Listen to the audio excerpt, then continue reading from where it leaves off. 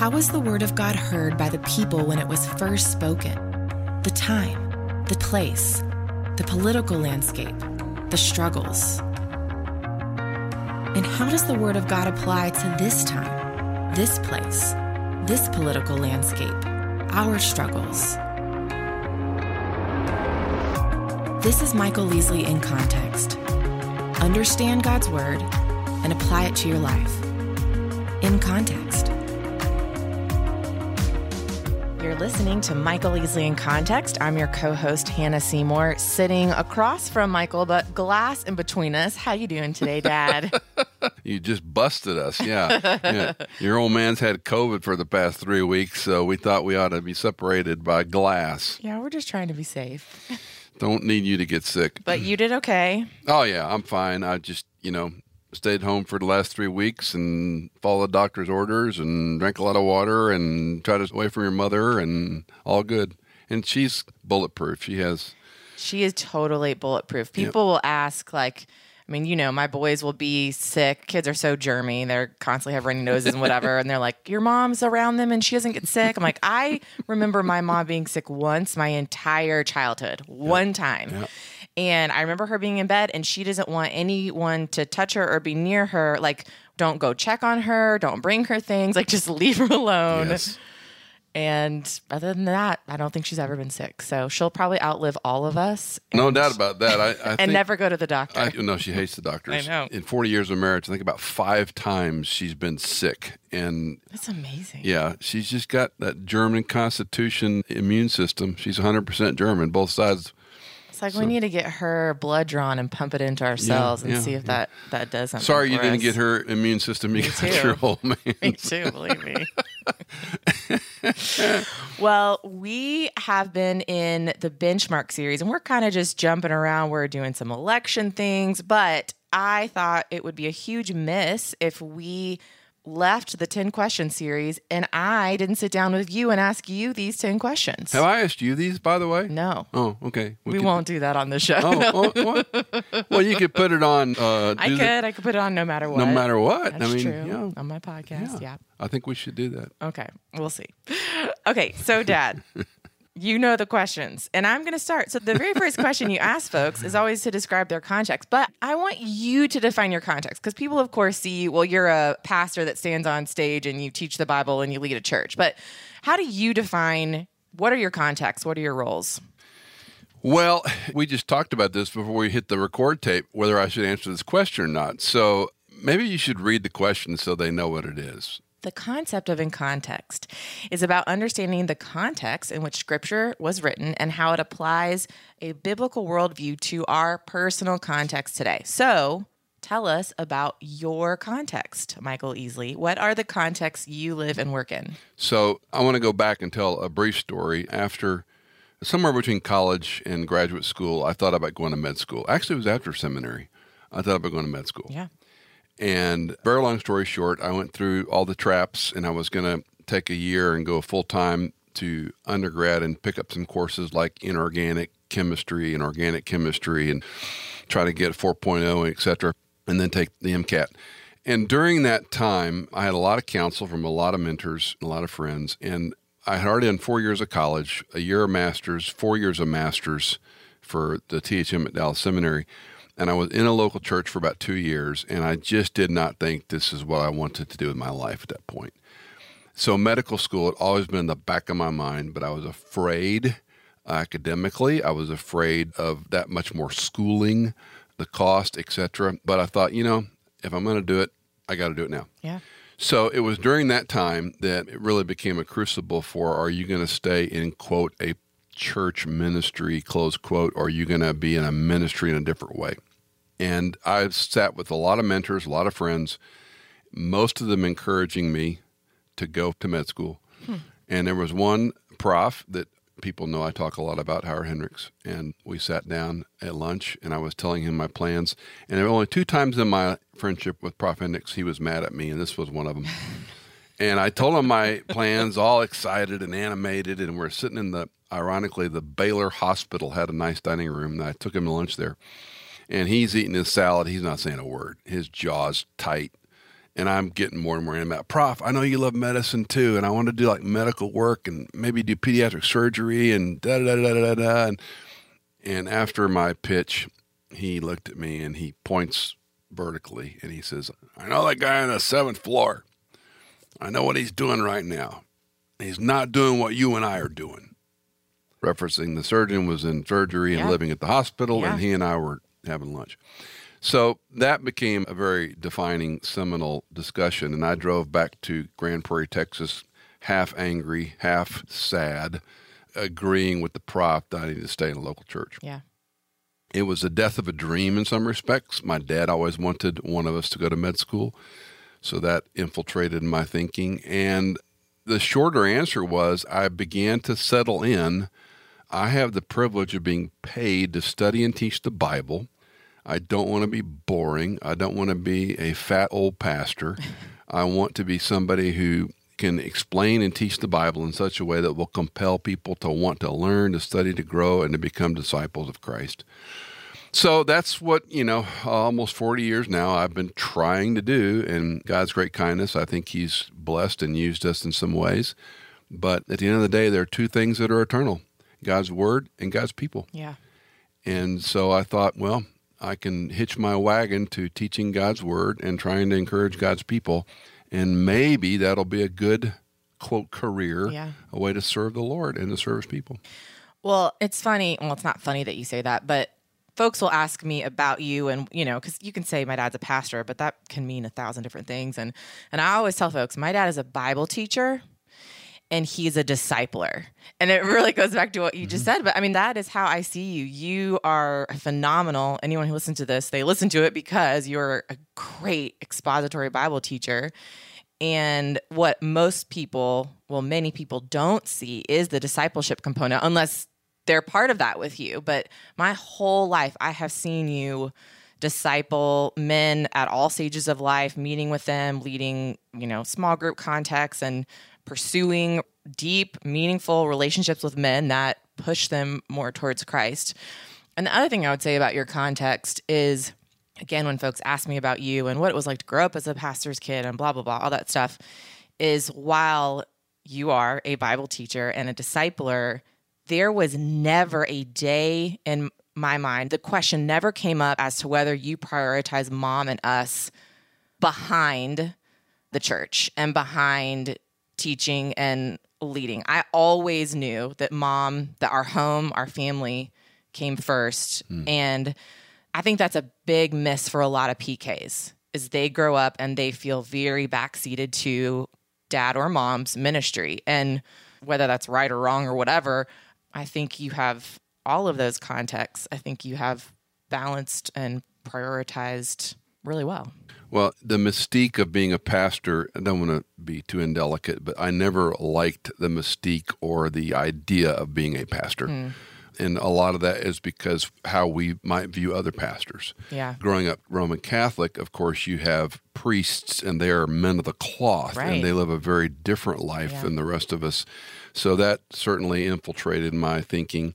But also the Bible teacher, evangelical pastors I was around, I may have admired and respected their training and competency, but it was something about, I don't want to sound icky, but, polyester suits and, just a little bit, other than a pastor, they weren't really integrated. They weren't really people you wanted to hang out with. The preacher was in the room, we're going to have lunch. Well, the pastor gets to pray, and I hated that whole, it's probably unkind, but at this chapter of my life, I'm going to say what I think. I just didn't like the persona of pastors. Yeah. And so, whether it's right or wrong, I decided, Hannah, I'm going to be who God made me to be. Yeah. I don't mean that like an excuse. I should say that differently. I'm be the person I think I am. So, for example, I'm into cars. I'm into stereo systems. I have hobbies. I worked for a living before ministry. I had lots of jobs, and I learned how to weld, work on cars to a degree. I wanted to be a normal person who happened to also be a Bible teacher and a disciple maker. But all that said, my heroes, men that I looked to as mentors, I think also emulated that. They were real. Mm-hmm. And in God's great, great kindness, probably the greatest affirmation I've experienced in this whole 40 year of being in the ministry has been people say, you're not like any pastor I've known. Yeah. And I like hearing that. Yeah. I also like hearing when they say, you're real. Uh-huh. Yeah. I didn't set out to do that. Right. I just didn't want to be that personification of, the pastor everybody treated a certain differently. way. Yeah. But you did set out, it's interesting thinking about, we moved to Washington, D.C., and you and Mom were not into politics. You did not understand the military culture, and y'all went in day one becoming students of that culture and fell in love, of course, with the military culture, but also fell in love with politics. And that became a passion of y'all's. You moved to Nashville. I think a harder learning curve for you, No but doubt. you went in and you wanted to understand the music industry. You wanted to understand creatives because that was the church body that you had. And so anyway, I think you worked hard to not just be who God created you to be, but to also really know folks on the level of who they are in their context. Yeah, well, yeah. And that to me, I kind of attribute that to your grandfather, Joe Easley, because he never met a person he wasn't interested in. And he could talk to anybody. Yeah. It drove me nuts as a kid. And it may have driven you nuts as a kid. But he could talk to anybody. And I look back on that with appreciation that I saw it modeled. Yeah. Everybody is important. Everybody is an individual made in God's image. Yeah, that's right. And I can remember him talking to a guy, of course, growing up Catholic, we had Mass every day for many years. I was an altar boy. And I'd be trying to get home, and he'd be talking to some, homeless person trying to get money after the 6:15 a.m. Mass, and I'd be wanting to go home, and he'd be talking to this guy, and he'd give him $10 or whatever, and he wouldn't give me $10. Right. He'd give this homeless guy $10, and we get in the car, and he had that chortle laugh of his, and he goes, "Well, it was worth the $10 just to hear his story." But he saw people with dignity. Yeah. And I think that was more instrumental in me, the way I view humanity, than maybe not. Wow. Okay, so going back to our questions, what has been the greatest challenge in your own spiritual journey? When I ask this question to other people, I know the response they give, and I give the same response. That's a hard question to answer. I would put together a mosaic. And I remember Dr. Tom Parker, who was a friend and a counselor, PhD, also at Dallas Seminary, had a private practice. And I remember talking to him one time, and he said, "Michael, you put together a mosaic, like a pantheon of people. Your dad, your brother, because Steve's my older brother, and he's brilliant, and a number of professors and people that I won't name." And he goes, "And they're over your shoulder looking down on you, and you are trying to get their approval as you live." And I went, "Yeah." And then he took his hands like he was holding, something arm's width, and he pretended like he was breaking into on his leg. And he goes, "I'd like to smash that mosaic into 1,000 pieces." And Hannah, literally my heart, it skipped a beat. I went, "No," no. And just by my reaction, he laughed at me. And he goes, "Until you understand that, you're not going to be who God wants you to be." And that was hard. Because these were people I admired and respected, and people that maybe I was looking for their approval. Maybe I wanted to be like them, probably a combination of all the above. But that was a very liberating and uncomfortable moment. And I remember, how deeply that impacted me. I mean, I can't tell the story, right? But that was a big turning point to say, God can use you as an individual.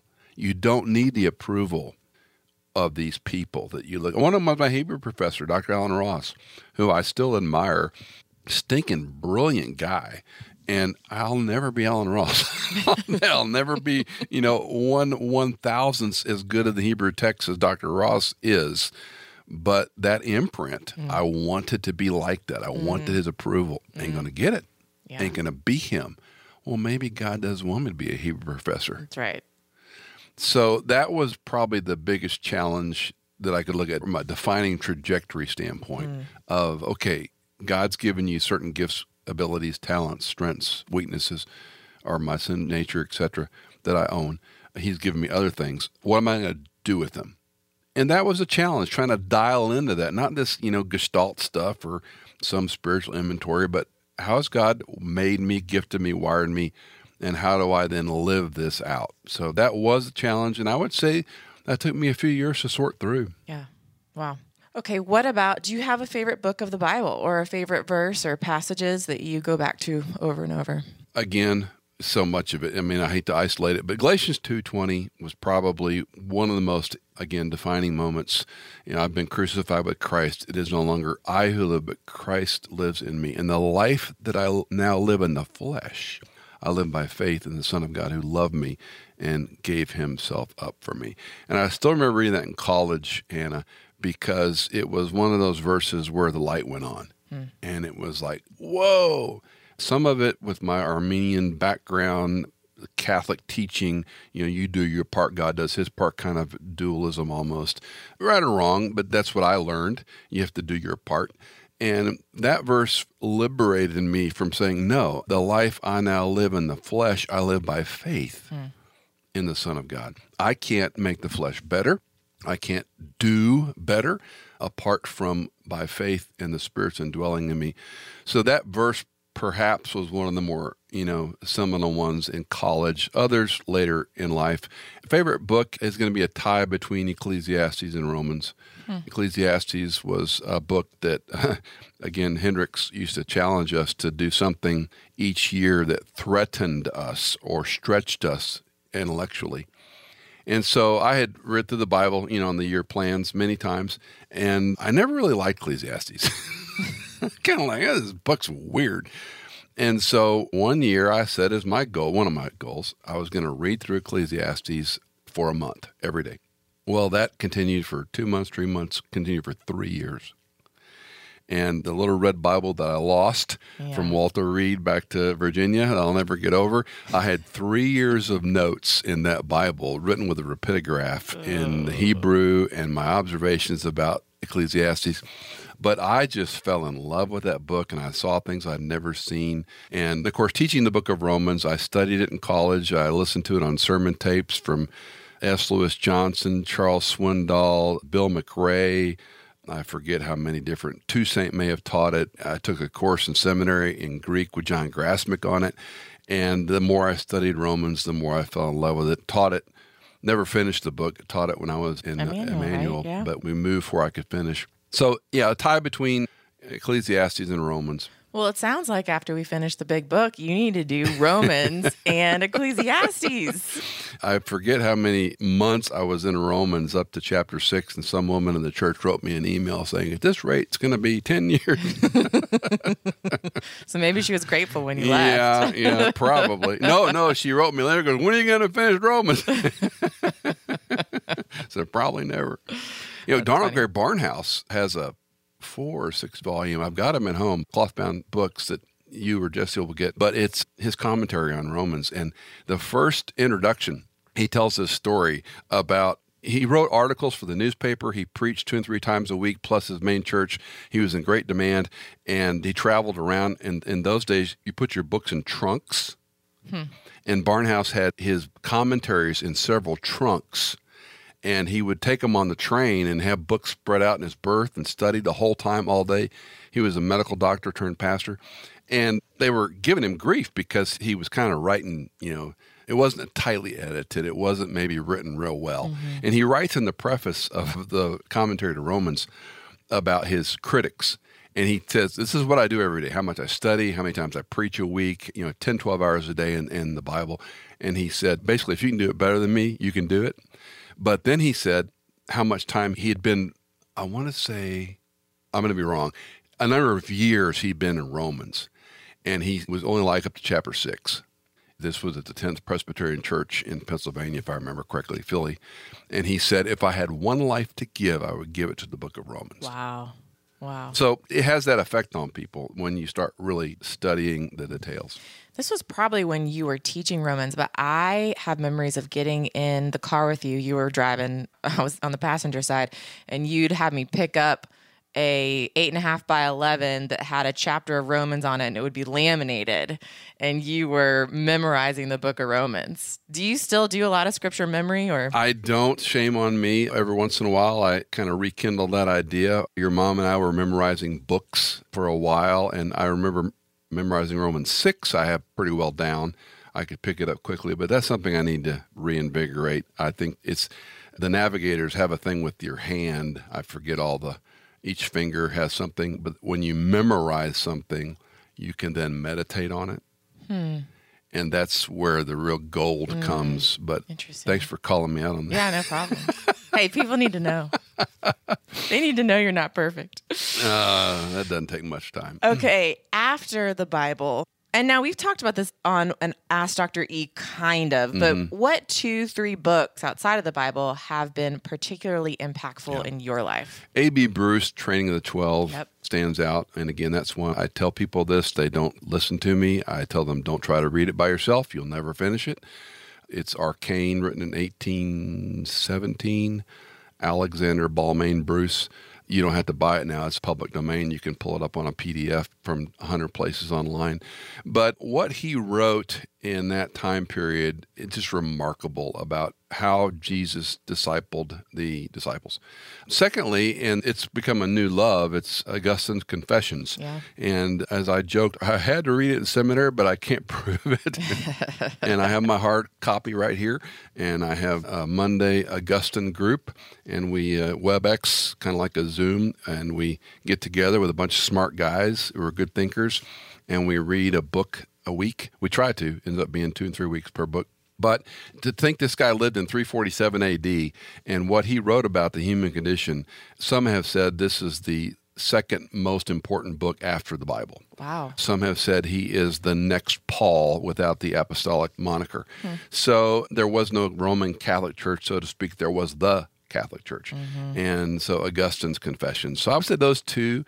And then, any book on theology, you know me. I've got a host of them. We interviewed Phil Carey. I'm reading his book again on theology, and I just love thinking theologically. So books along that line. Yeah. What is one of the biggest lessons you've learned at this point in your life? Well, I think it's be the person God wants you to be and be gracious toward other people. I think it's so hard in life. I was talking to a dear friend about my age, how, I'm 63, and unfortunately you can't speed up maturity or learning. I think you can discourage it. You can be lazy, but I just don't think you can learn, unfortunately, things that you learn in your 50s, 60s, God willing, 70s, 80s. So at this chapter of life, it's trying to be comfortable, and I hate the cliche, but this is who God made me, not as an excuse, Right. not as a, give me a free vowel, but, this is who I am. I'm not a neurosurgeon. I'm not I'm not a, nuclear physicist. I'm just a preacher and a theologian and a guy that tries to love and disciple people. And then I was joking with someone in our church, it's a couple years old now. I said, we're a bona fide church now because people come late and we have problem people. So that's when you know. Yeah, you're a church. And we were laughing about it. And I said, you know what? My perspective on problem people is different today. Huh. It used to be they irritated me, or I wish they would leave, or I don't really care to talk to them. To be, these are the people that God has brought to this particular local assembly, and I got to love them.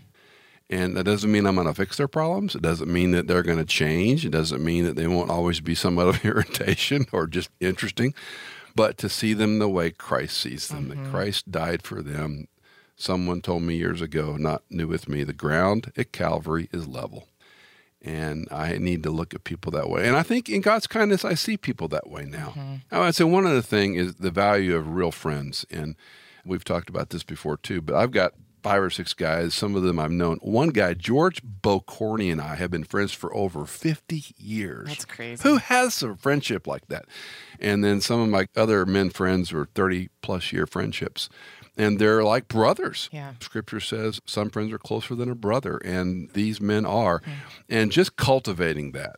And now you're really reaping the benefits of that.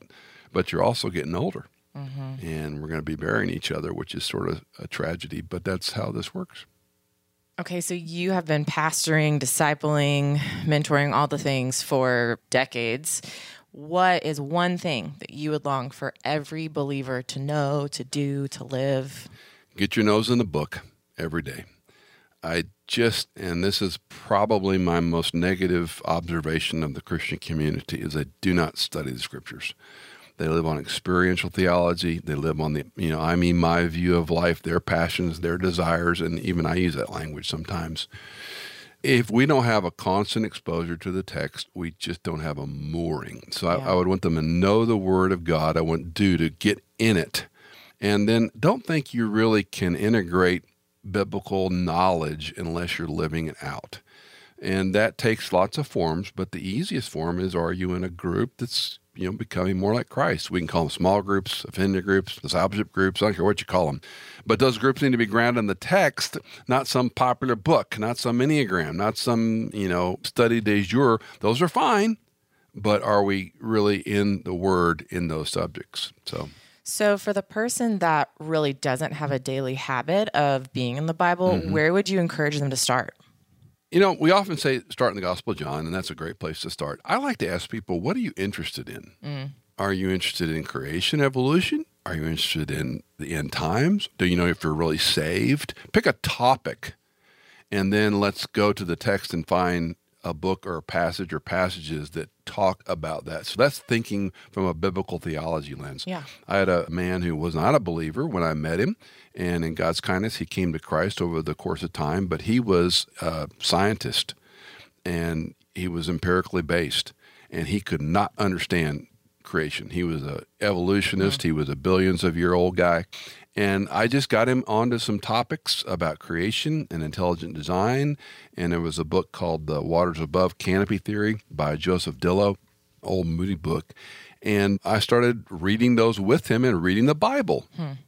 Well, it just opened up a world to him. It wasn't that long of a time period. He said either the Bible is true or our observations of science and the way we measure repetition is true. And that was the Scripture teaching him. So an area that you're interested in, and I think that helps. The other thing I would say is don't be too hard on yourself. Even if it's 5 or 10 minutes a day, it's something.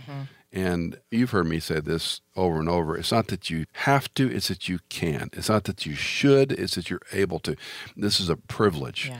And to open that text with the mindset that I'm going to stop, have a cup of coffee in the morning, I'm going to rest. I'm not going to turn on the phone or the email or the technology or the news. I'm going to read my Bible for a few minutes, start underlining verbs, start making some notes in the margin of a Bible. I'm a big proponent of a physical book, and just start reading and see what God will do.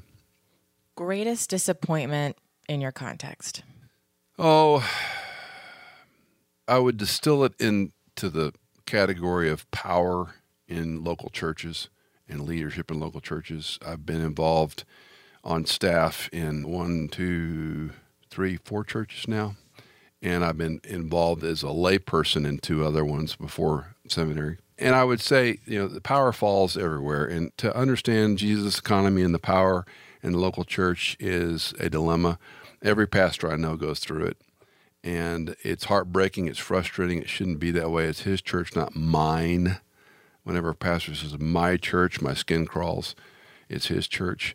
And I think it's just been disappointing watching other churches go through it, churches that I was a part of and left and went through it, churches I counseled. I did a little bit of church consulting for a period of time. I'm not very good at that. No, that's wrong. Don't do that.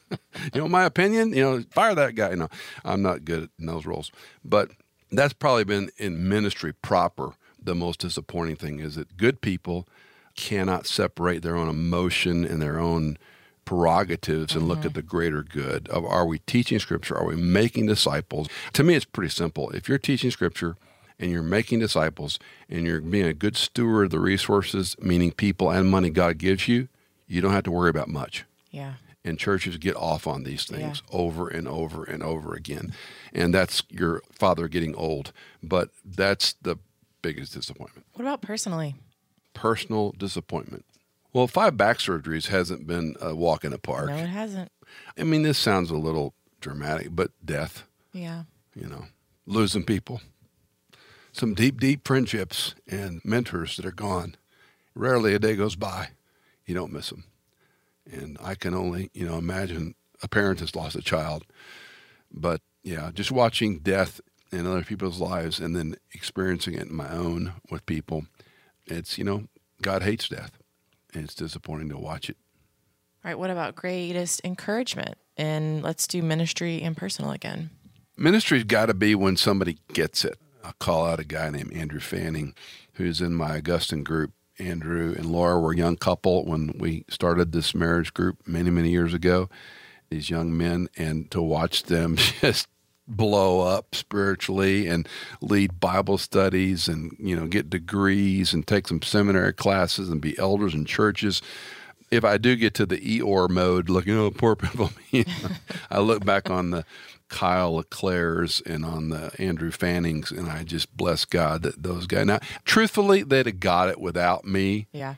Truthfully. Yeah. But to feel like you had a little part pushing them in the right direction. Yeah. That just gives me joy. And then when any younger guy or even a peer calls me with a ministry challenge or a problem, it's very humbling. When some guy says, I want to pick your brain on this. Wow, I'm happy to, sir. I don't know that I have any answers, but I'd be glad to, sit in the dirt with you for a while. Yeah. Put it at a principle. It's people's lives who were changed. Yeah. Yeah, that's probably the greatest encouragement. I think about people calling me saying, hey, I want your advice on something. I'm like, great, because I've got it for you. Like, I probably know the answer to your problem. Do you think you were like that at 36? Yeah. Okay, yeah. okay, of that's good course, to know. yeah. Well, and sometimes you do. And I don't mean, always. yeah. I mean, obviously, I know But no, that. but sometimes you do. For example, I have a friend that's gone through a divorce not long ago, and he's already dating. And I love him. I love him like crazy. And I told him, you got no business dating. Yeah. He don't want to hear that from me. I know I'm right. Right. He didn't want to hear from me. Yeah. I told him he should wait 5 years. And he looked at me like I was from Mars. I still love him. But, so certain advice is, and again, if they know me, Right. why are they asking me this question? That's what I say too. I mean, I'm like, you know what I'm going to say to you. So I don't really understand why you're calling me, but I'm grateful because I will be the one to give you the truth that feels like a, slap across the head. And sometimes they're complicated. I mean, Yeah. we've had some approach your mom and me with things, and we're scratching our head going, whoa, that's one I hadn't heard of before, Sure. Okay, what about greatest encouragement personally? I kind of probably tie that back together. Your mom and I just did that program a while back, which we've gotten such kind responses from people that have known us. But 40 years of marriage, I know some of our friends are older than us and have been married longer, but I look at your mom and I go, I can't believe we've been together 40 years and I love her this much. Yeah. And she loves me and she puts up with me. And we both have very different patterns of life and jobs and ministry. But that's probably my greatest encouragement is your mom. And you and Jesse and your husbands and your boys, family becomes, not to get maudlin, but the older you get, it becomes more important. Yeah. We love being with our family. We love being with your boys. And it's a riot. So, yeah, those are all encouraging things. Do you think you and mom have grown more similar over the years, or do you think you've grown? I mean, obviously you grow as one the longer you're married, but have you become more different? I just imagine at like 25, 26, I don't know. I think I was a softer person. That was only 10 years ago. Like, I think I've become more and more defined about who I am. I don't think we're more alike. I think we know who we are. Mm-hmm. And we have very different opinions, and I think that's okay. Yeah. I think that's probably what makes our marriage fun, is that we can agree to disagree on things and not be, it doesn't affect our love. Right. She thinks I'm wrong. I think she's wrong. That's okay. But I would say I think I have tried to foster her to be who she is. And she would say the same for me. She's tried to let me be, the person God. The most effective person you can be is the person God designed you to be. That's right. And that's not an excuse. That's an acknowledgement of gifts, talents, abilities, strengths, interests, and using those for God, not for yourself. And I think your mom has done that really well in real estate. I could never do what she does. And she's so stinking good at it. And she's so successful at it, helping people. And I just shake my head and go, wow, I can't believe she does that. To answer your question, I think we know who we are and we respect each other's differences, but we still love being together. Yeah, that's fun. Okay, if you could write a letter to your 18-year-old self, what advice would you give? I would probably tell myself to not be so perfectionistic, to not be so hard on myself, to rest in God more as opposed to try and make things work or work in the flesh. I would tell myself, you're going to do things you never dreamt of doing, and to keep your humility about it, and to trust God, no matter what your experience or circumstance tries to tell you. I think everyone needs to hear that today. Okay, final question. What do you want your epitaph to say? You know this. Don't let the world teach you theology. That's right. And if it's not too expensive per letter and the headstone's not too small, you get a label maker. You can put it on there after I'm dead, Hanny. Do you have any hymn requests at your funeral? You know, I actually have the whole thing written out in a Word document. I figured that was... But I probably won't ever give it to anybody because I think a memorial needs to be about not the person that's dead. It needs to be about the people who are there. And it needs to be about, whether it's your children or grandchildren and, how they, view losing their mother or grandmother or dad or grandfather, how their friends view. And I think it's also, you know me, I love doing funerals more than weddings. Yeah. And that's not because I'm a morbid person. Maybe. It's it's because it's the one time people are facing death. And you got to pay attention to that box. Yeah. You got to pay attention to it. And that's why it's uncomfortable because we don't know how. And so for me, it's really what's the message you want that captive audience to hear? And they're going to die as well. And if you don't know Jesus Christ, you got no hope. If you know Christ, this is not the end. And it's just the beginning for that person that's gone. And then it's how, as the faithful behind, how we live with that greatest disappointment, burying our friends. I woke up one day and I was a teenager. I woke up another day, I was in college. I woke up another day, I was a husband. I woke up one day, I was a father with you. Years later, I woke up, had 4 children. Woke up one day, I was a pastor of a gigantic church. Woke up one day and I was at Moody. Woke up one day and I was filling in the blanks. And you wake up one day and realize this is the only day I got is today. And he doesn't, again, in your 60s and 70s, your mindset changes. Jean Hendricks, whom I talk with from time to time, is in her 90s. And she's indomitable. Her spirit is strong. But I know she's older. I know she's lonely. I know things have changed for her. And no one is unique in that regard. So to me, the life of faith, whether it's a memorial or an epitaph or a funeral service, ought to be, sure, you can celebrate the person's life, but you're facing your own mortality. So what are you going to do with the day he's given you? Well, Michael Easley, thank you for being my guest on Michael Easley in Context. No, really, Dad, thanks for your ministry. I'm just grateful you're my dad. I'm grateful for our friendship. I'm grateful I get to work with you. I have to stop talking so I won't cry.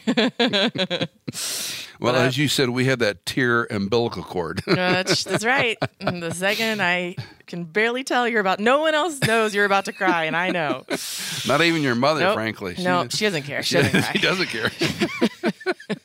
Buck up, buddy. What's your problem? Well, for a shameless plug, speaking of Michael's epitaph, Don't Let the World Teach You Theology, we got some new merch that says, Don't Let the World Teach You Theology, on some coffee mugs, some tumblers, some t-shirts, some fleece, 3/4 zip up, so you can wear his epitaph or drink your coffee in it. Every morning, I got an epitaph in front of me. Yeah. All right. Hey, maybe we should put like a little gravestone. No. A little Christmas ornament. Hard pass. Together. Y'all, this is what working Michael and Hannah looks like working together. He has an idea, and I say, Yeah, absolutely not. I like this. Absolutely not. I hate Halloween, but we could come up with little Halloween ornaments. No. Folks, we will be back. Cobwebs, not with spider webs. This show needs to stop. Thanks for listening. We'll see y'all next week. Michael Easley in Context is fully funded by our listeners. If you are a regular listener, would you consider giving a one-time or perhaps monthly donation to support our ministry? You can give at michaelincontext.com. In Context is edited, mixed, and mastered by Tim Hull, produced by Hannah Seymour, and music composed by Tycho and Blair Masters.